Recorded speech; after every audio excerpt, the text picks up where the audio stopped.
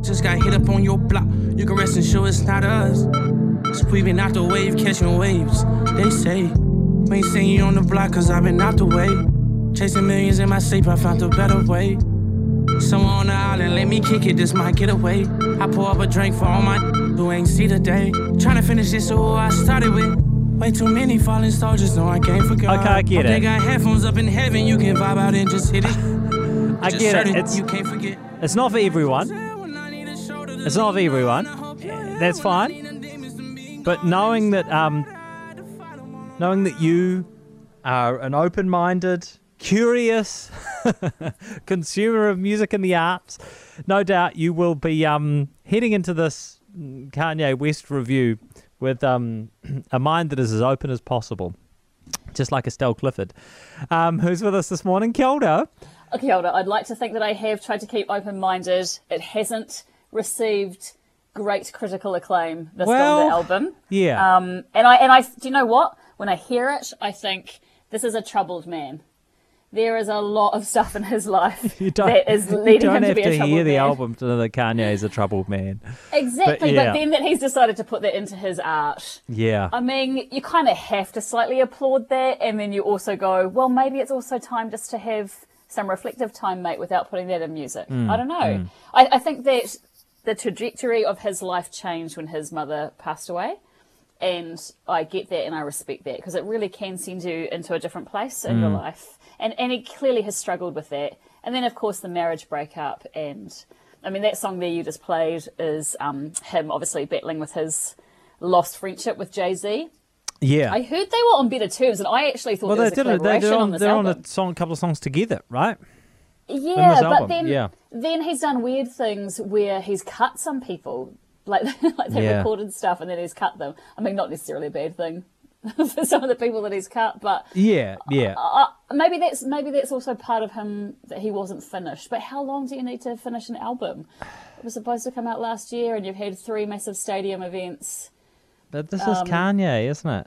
I mean, it totally is. Like, I feel like people will say, "Why are you even talking about him?" Like, regardless of what you think about his music, because I love Kanye West. I think he's. Yeah. I think and as a musician. His first 6 or 7 albums up until probably Ye, I think are fantastic. Like they are among my favourite albums of all time. I think you want to go back and listen to Late Registration and College Dropout and Graduation, like those. My Beautiful Dark Twisted, like it's just those albums are the albums that kind of defined that period from when I was about 17 to 27 or whatever it is, that the music you listen to in that time is the music you listen to your whole life.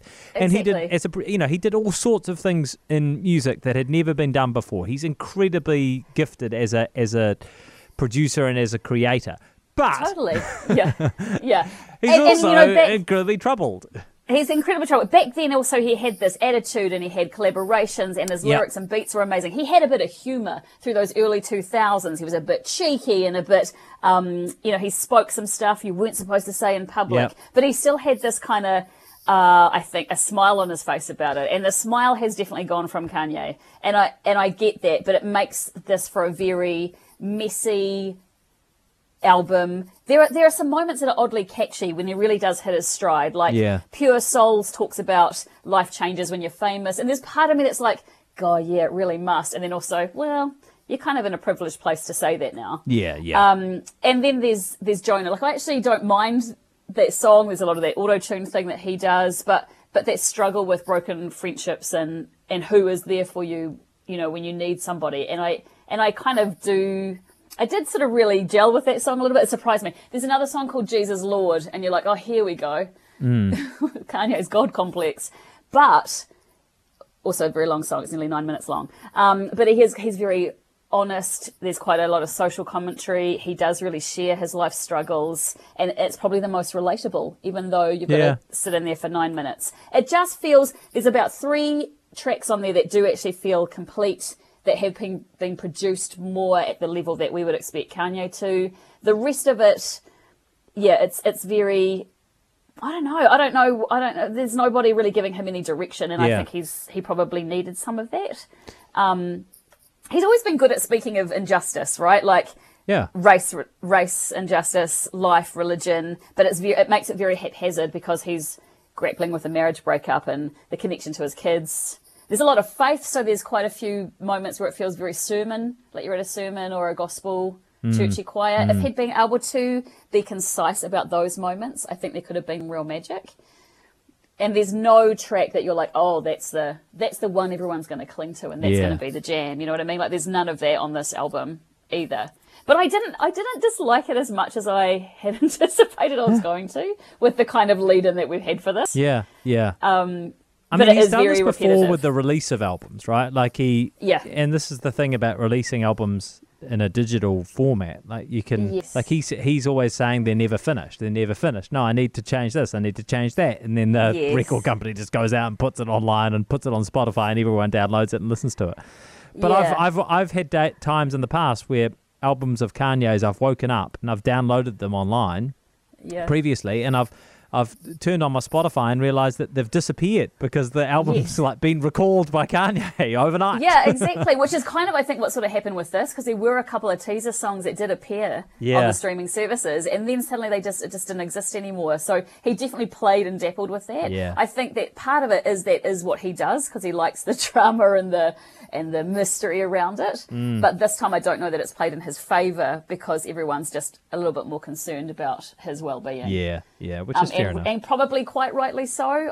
And I think there still are those glimmers of Kanye in this album. It's just not, I mean, it's 27 songs long, so you've got to commit to the long haul. Easy, Yeah. And again, with that very repetitive chanty stuff, like he is stuck in a place he can't find his way out of yet. Yeah, he's a curious character. Like I say, regardless of what you think of his music, he's one of the dominant figures of pop culture this century. But it sounds like it maybe wasn't quite as catchy as or quite as likable as some of his earlier albums. Totally not. And I think that says a lot for it just not being succinct, and that he's trying to be a perfectionist about something that it's okay, maybe didn't need to be 27 songs long either. He's trying to take his art to a theatre performance space. And again, I'm not sure that he is quite actually ready for that. Yeah. I've been to a few sense. Kanye concerts over the years at Madison Square Garden. Luckily. Yeah. And I remember the first one I ever went to, he came out on stage, and he's one of only two musicians I've known not to have like any warm-up acts. So it's him and Bob Dylan, right? And you get Kanye, that's it. And he came out and he goes, I am Walt Disney. I am Steve Jobs. I am the Michelangelo of this generation. And then the music started. Whoa. Like, oh.